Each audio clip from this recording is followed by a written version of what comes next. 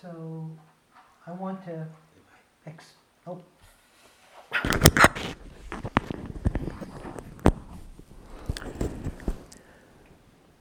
I want to explore what we're doing here. Fair enough. We each think we know, but let's see. Let's see. Now, the first thing that comes to mind is that whatever we're doing here must be very simple, has to be very simple. Because, in essence, the truth is very simple. It's there, right? It's whether we want to open our eyes to it or not. And the complexity comes in trying to shield the glare of the truth from our eyes. So we have to kind of dance in different kind of configured ways to keep the shadows enough so that we just get a little glimpse of the truth, not the whole bright show all at one time. But it's there and it's very simple. So let's keep our practices in line with that simpleness. Not simplicity in the sense that it's simple. It's simple, but it's not facile or easy.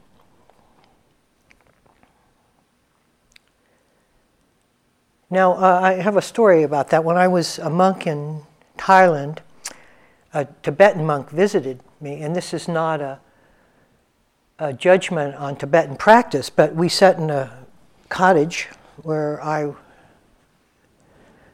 was staying, and he spoke English, and we talked about the practices we were doing.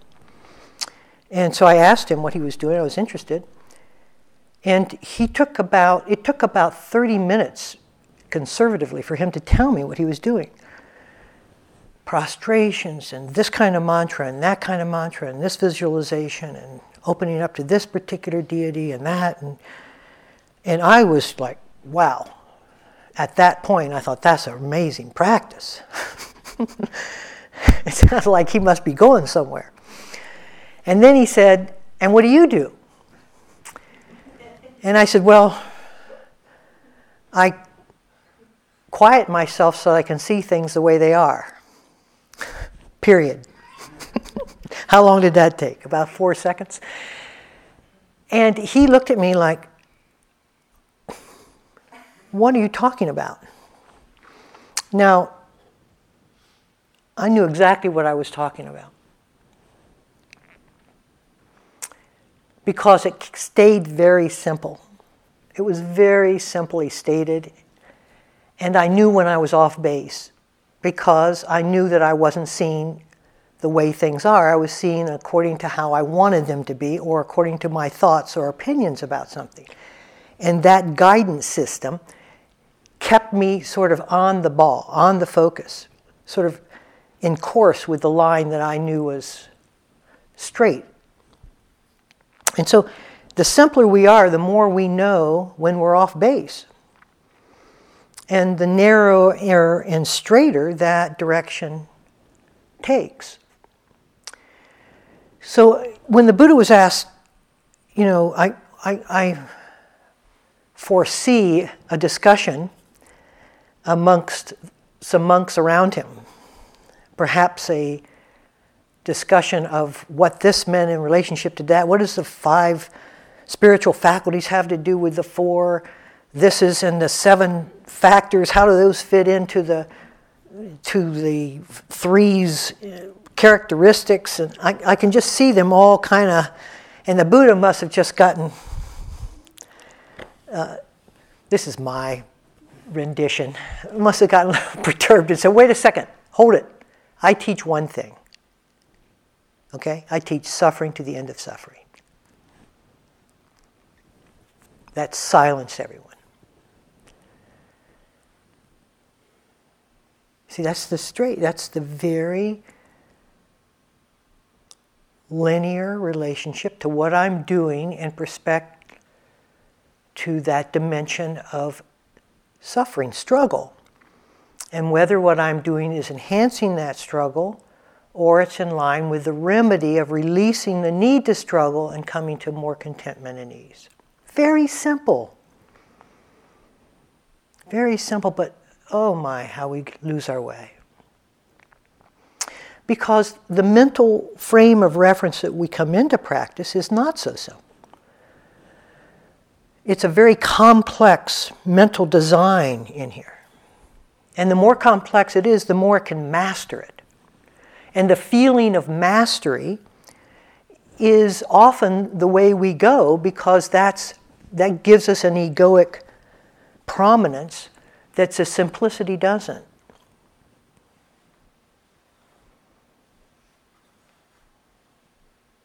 Now, there's a thing called spiritual posturing, which I see in some students who have practiced many years.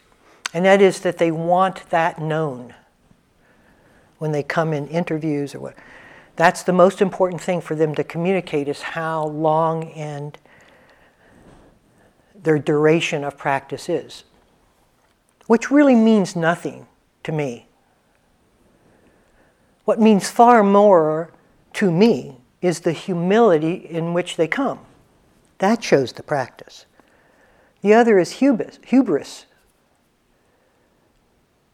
And that shows not the practice working, but their egoic image and need for a reputation within the practice.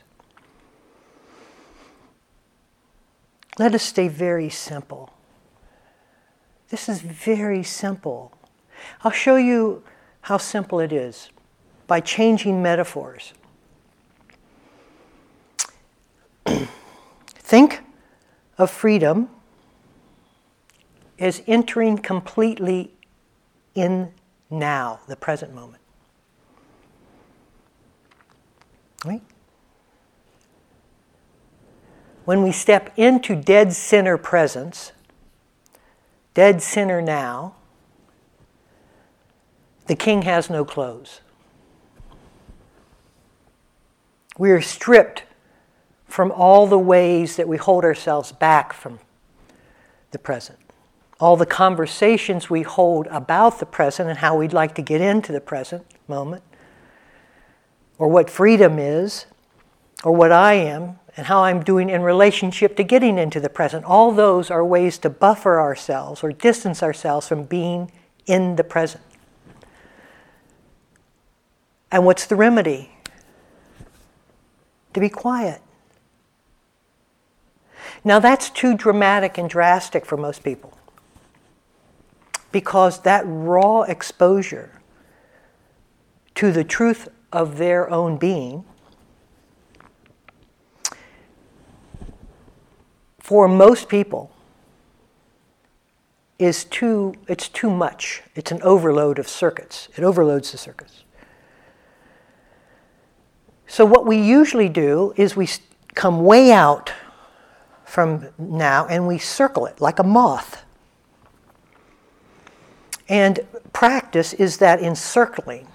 And sometimes we dip a little, go in there a little bit, and we have insights and revelations, and then we come straight out and we comment and dialogue inwardly about what we just saw, and we stay outside, and that's very nice because we had enough taste of now.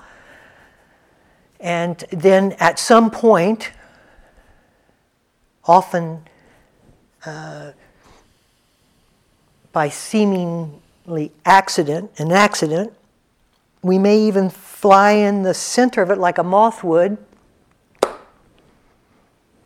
and the flames devour us. That's awakening. Sound good? That's why we don't do it. Sounds awful. Who wants to do that?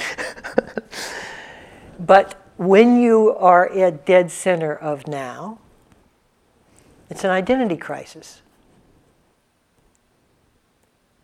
It's a complete change of identity, a complete uprooting of the old identity. And it's a figure ground switch. What we thought what we were is being birthed from something far vaster. Far vaster. Far. And that, but having flown in, regardless if it's accidental, and sometimes it's literally accidental, people come out not having prepared sufficiently to go in, and it shakes them, tremendously shakes them. And so part of the circling of the flame is preparation for the dip in. But what happens, and I see this in many people, is that they kind of like the circling. The circling becomes the reason that they're practicing. The means becomes the end. And we circle to circle. We meditate because we love to meditate. So if you're doing that, I'm not going to pull the rug out from that. If you want to do that, that's fine. Just know that you're doing it. That's all. Just know you're doing it. Be very honest with the motivating reasons for what we're doing all along the way.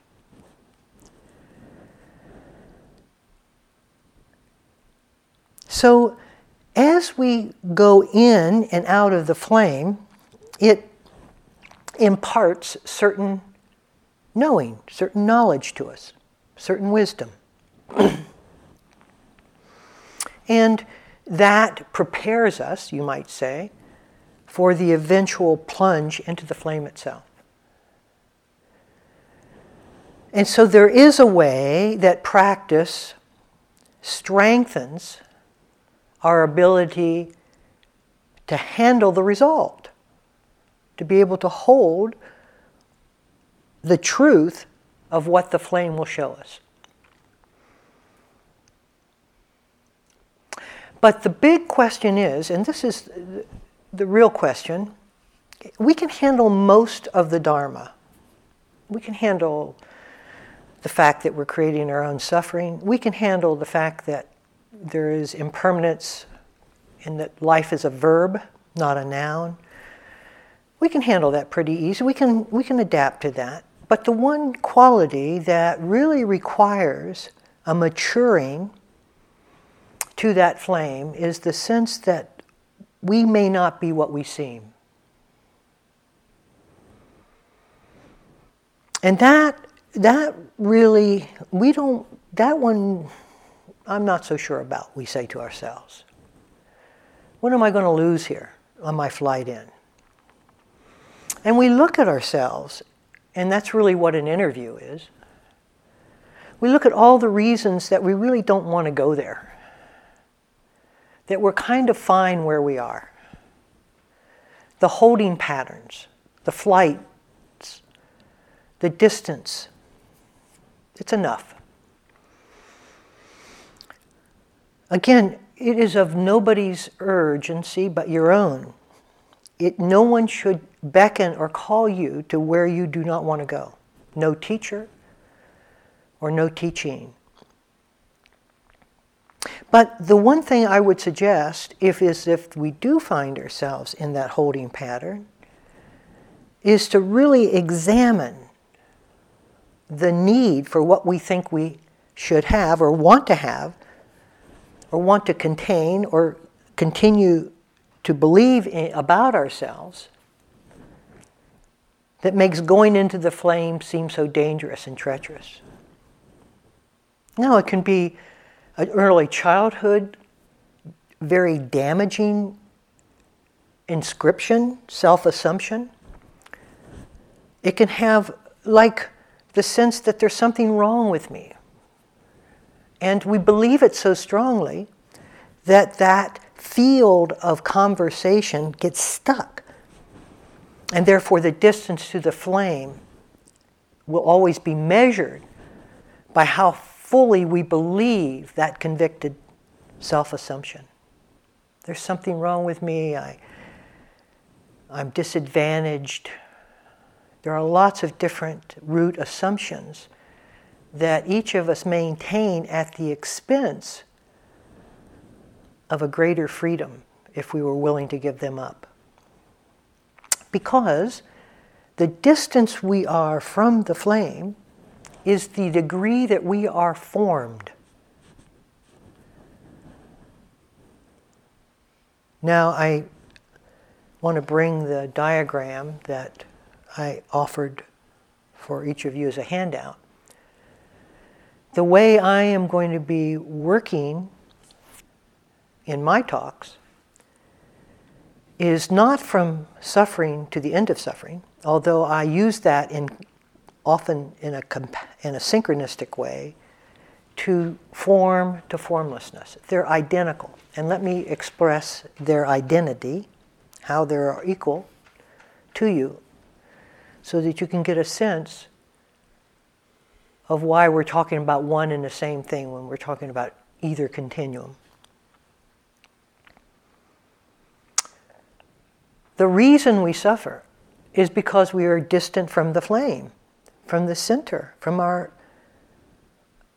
the truth of our life, from the truth of our being.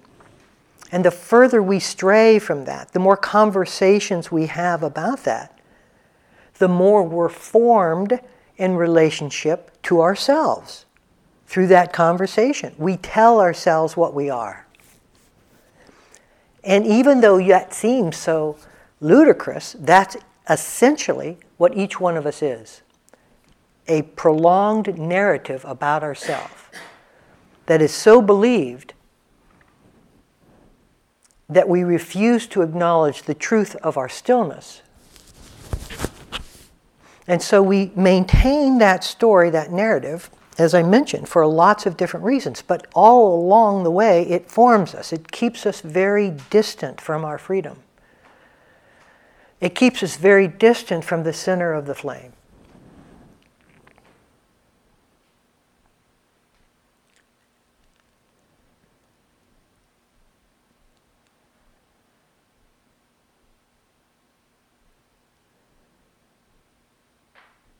And there's no way for us to talk our way into the flame, because that's just more conversation. And there's no way for us to talk us out of the narrative, because that's just another story of the narrative.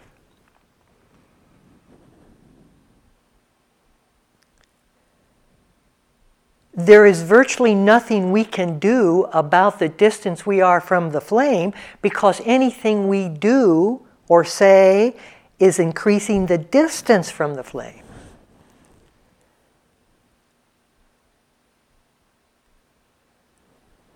That's why we have to keep it simple. If we have elaborate plans for ourselves, routes of entry, clever strategies for moving into the flame, we have to go way out this way and that way, and then turn left and go 2 miles to the north. Fly overhead, look at the flame, take a picture, but fly 2 miles south. Say 100,000 prostrations, and then what? In each direction, we are now 6 miles northeast of where we were.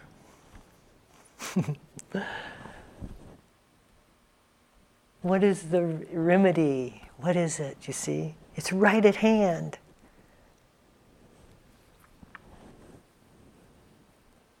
But to those of us who have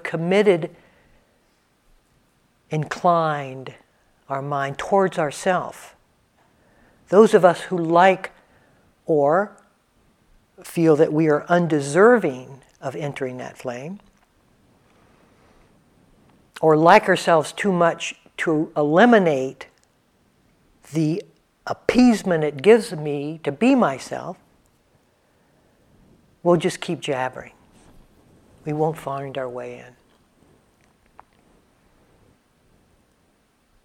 That's why the root issues in ourselves are so important, because that's how close we can come. We can't get any closer because those are the absolute truths we believe about ourselves.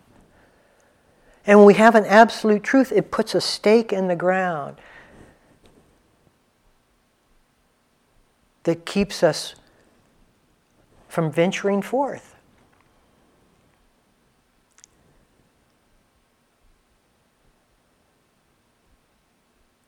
So is this what you want, you see?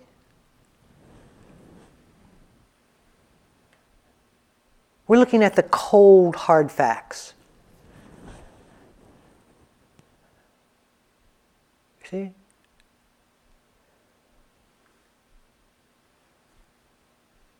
What's that flame really like?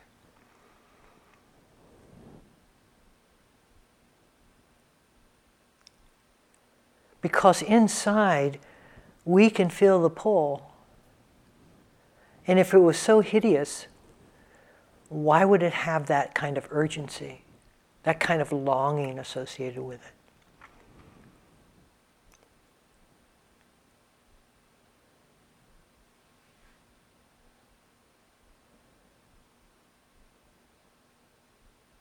So we will, in our own time, perhaps we'll trip and fall into it. Perhaps after years of deliberation and working on ourselves, we'll fly into it willfully, releasing ourselves all along the way. But the spiritual journey, for most of us, is the journey from self-formation.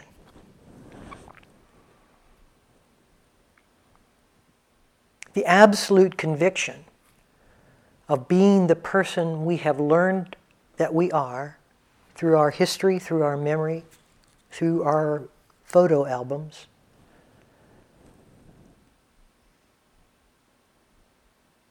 To the nothing at the center of now. Nothing is the wrong word. I use the word nothing, formlessness, because it's the opposite of form. But formlessness is not nothing. Is the seat of aliveness nothing?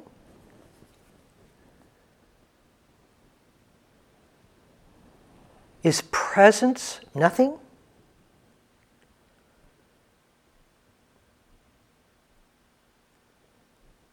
But presence can only be entered formlessly. That's why it's called formless presence. It requires the stillness we are not willing to offer to keep ourselves in form. So as long as I'm talking, I'll know who I am. You see, somewhere along the line, we signed a contract with Mara. Let's get it a little bit. And here was what it was. It says, okay, Mara, it says, sit down, Rodney.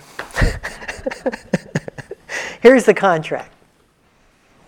Here's the bad side. I'm sorry about this side, but I got a lot to make up for it. But here's what you don't get. You don't get reality.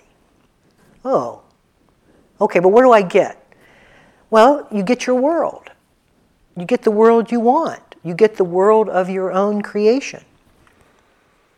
You get the sense of you being separate and therefore determined. You have the ability to determine yourself, to control what it is that you're doing or not doing. You get that power, that personal power and control. And I think, that's a pretty good deal. Let me sign. So we take that on. And it works for us for a great deal of time. And we have our little fiefdom. And it feels pretty good. And even though things hurt, we have the ability to deflect that hurt by just not being accountable. And so, yes, it hurts, but it's your fault. You make me angry. And that way, I stay in my fiefdom, you're the problem, and everything is well served. Okay? That's how this thing works. So I get my autonomy, and even when I have to own the accountability for something, for instance, my anger, there's something that arises with the anger that makes me very hesitant to give the anger up, and that's my righteousness. Because there's nothing better than being the king of your fiefdom, to be the sense of the power accrued that righteousness gives us. I am right. Whoa. Especially having lived through many of the childhoods in which we were, or have a sense of ourselves as being so wrong. But in this instance, I am right. Even though anger arises, I'll hold on to the anger because the righteousness is more important to me.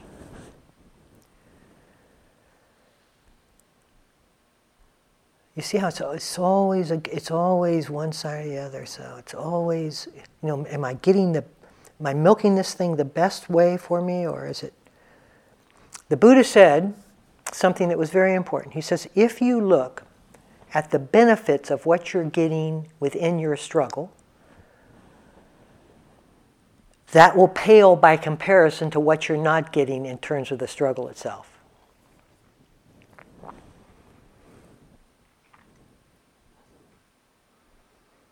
That's interesting.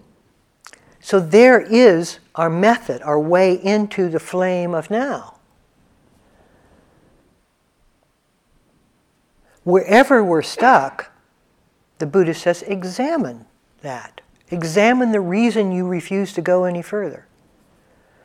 But the examination needs to come from both sides. It isn't just, which is what we usually do, a kind of judgmental critique of what's going on.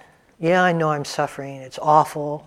I don't seem to be able to get over it, but I'm going to, bear with it and I'll move this thing forward. That's not good enough. There is a reason that we stay fixed outside, a distant from the flame. There is a benefit we get from doing that. And we have to enter into that deceit, to that contract we have with that particular assumption, and see what benefit we're getting. What is the benefit of me feeling undeserving? Of me feeling like a mistake? What do I get from that? Well, I'll tell you what I get. I get my history. I get my feelings corrected and seen for all the people who told me I was a mistake. Well, so I get my righteousness. I get my sense of distinction. Perhaps nobility, because I'm working myself out of being a mistake.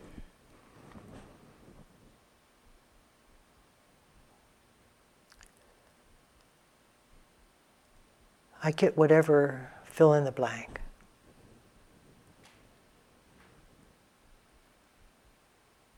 Now we ask, what is the limitation?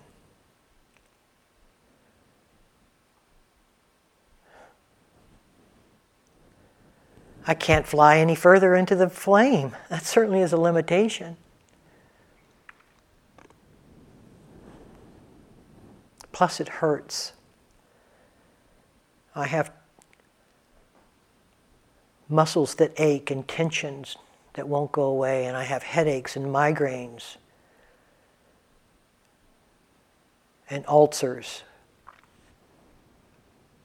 on and on.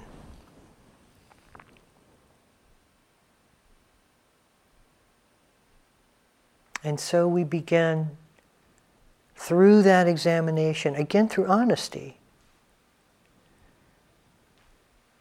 Let me see. Let me just look. Exactly what I said in that cottage, probably in 1980. Let me just quiet and see. That's all. That's the practice. And lo and behold, the quieter I become, the more I see. The more I see, the less I resist.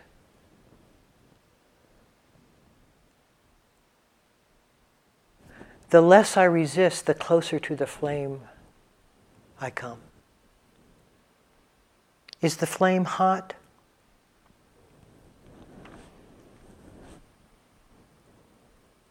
Not if there's nothing to burn out.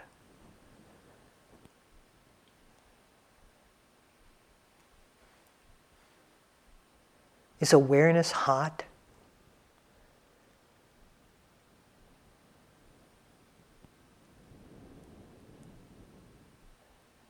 Or is it inviting?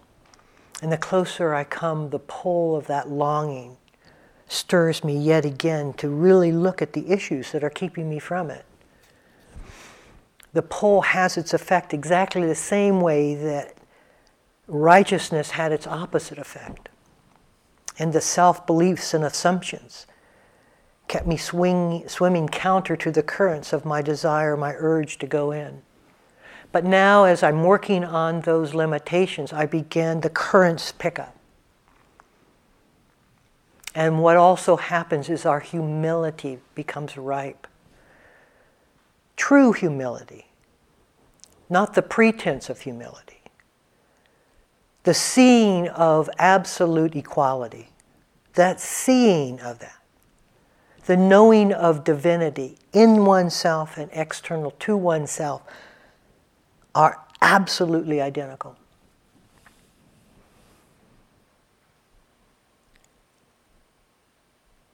Where is there any room for arrogance? Argument.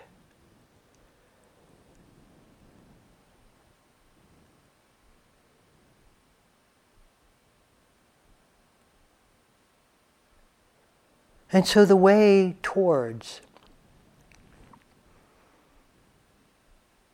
is simply the willingness to see. And little phrases help, like, add nothing to this moment. Because anything I add distances me from the moment. So add nothing to this moment. See and add nothing to this moment. Is nothing enough? Nothing's happening. Is that enough? But there is another step I want to take just a few minutes and talk about. And that's the full embodiment of the insights we do have. Oftentimes, we like to stay out, we like to be touched by the flame, feel its warmth, called an insight. Have that realization, but keep it kind of as a profound intellectual process in our mind. So we can ruminate within the insight.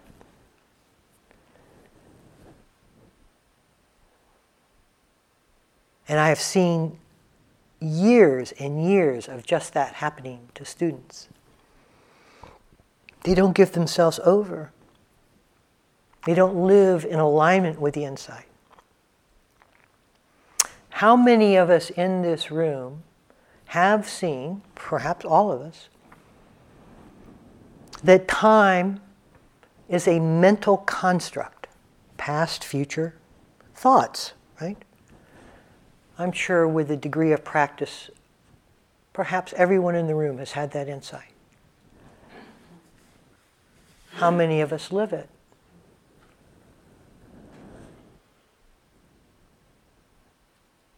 You see what it takes? That throws us off. That is taking our life and skewing it in a way that is not acceptable. A single insight denied, then you have the entire shift back into the mental frame of reference from which you came. It is an all-inclusive turning towards the flame. It's not a sideway glance or blow.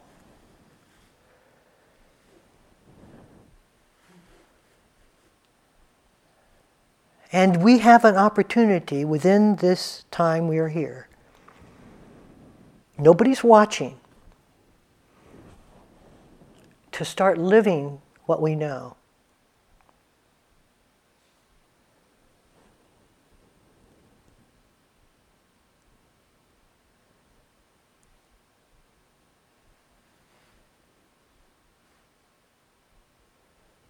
To watch how frames mind states. We know mind states. We've lived through every one. How many times? How many of us live the understanding of the impermanence of a state of mind or the impersonal nature of a state of mind? How many of us are willing to sit through a state of mind and not give ourselves over to it in action, in thought, in belief?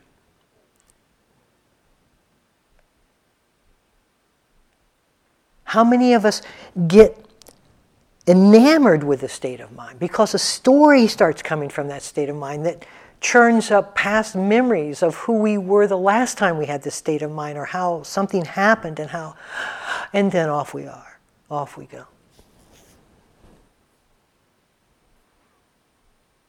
Yet we know the impersonal quality of a state of mind and its impermanence. One moment we feel this way, the next moment we're with equal conviction we feel a different way. And this is an absolute truth, and this is an absolute truth.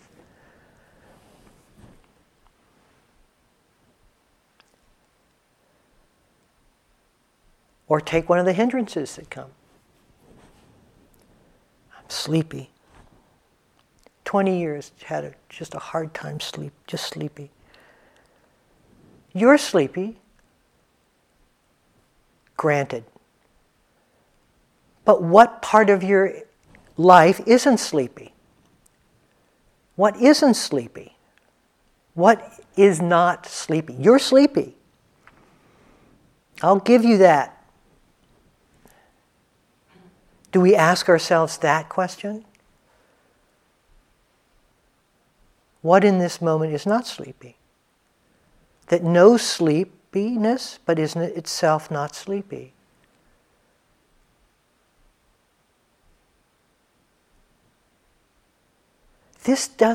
We don't go towards the flame without standing up to the very conditioning that's kept us away.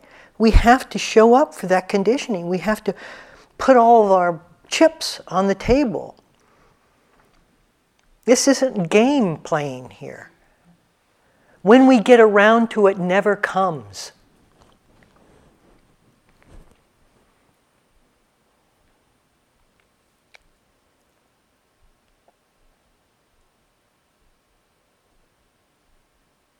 Prolonged procrastination. That's why, this is not my style of practice.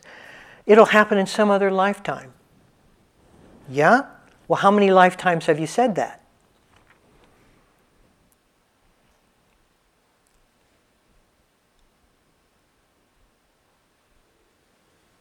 It's now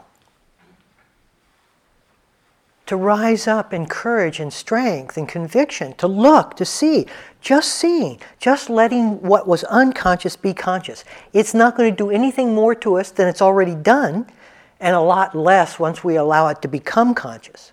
It's not as if it comes into the material truth of itself by making it conscious. We just make it conscious and it takes the power out of it. That's all. So if we face ourselves all along the way, we extract the power that it's had over us through that willingness to just see it.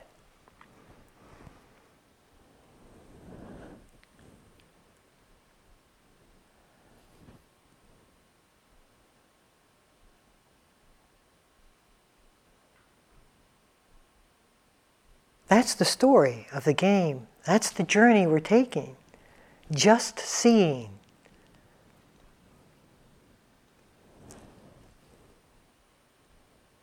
May it be so for us all.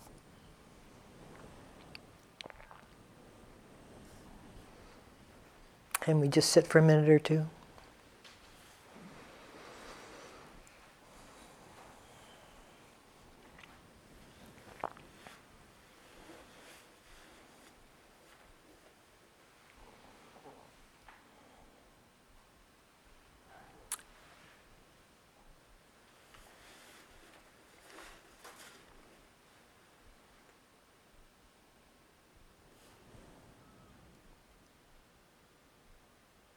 So how do you sit, you see?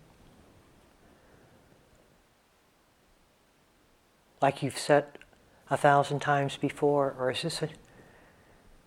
the aliveness, have you come to sit within the aliveness itself? Or are you on the path, the journey to making yourself alive?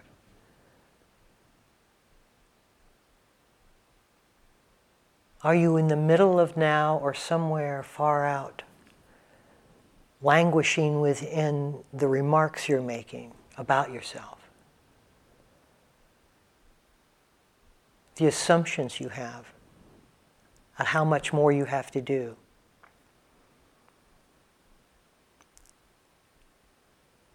The distance yet to be covered. All the ways that you aren't fully mature in your paramis.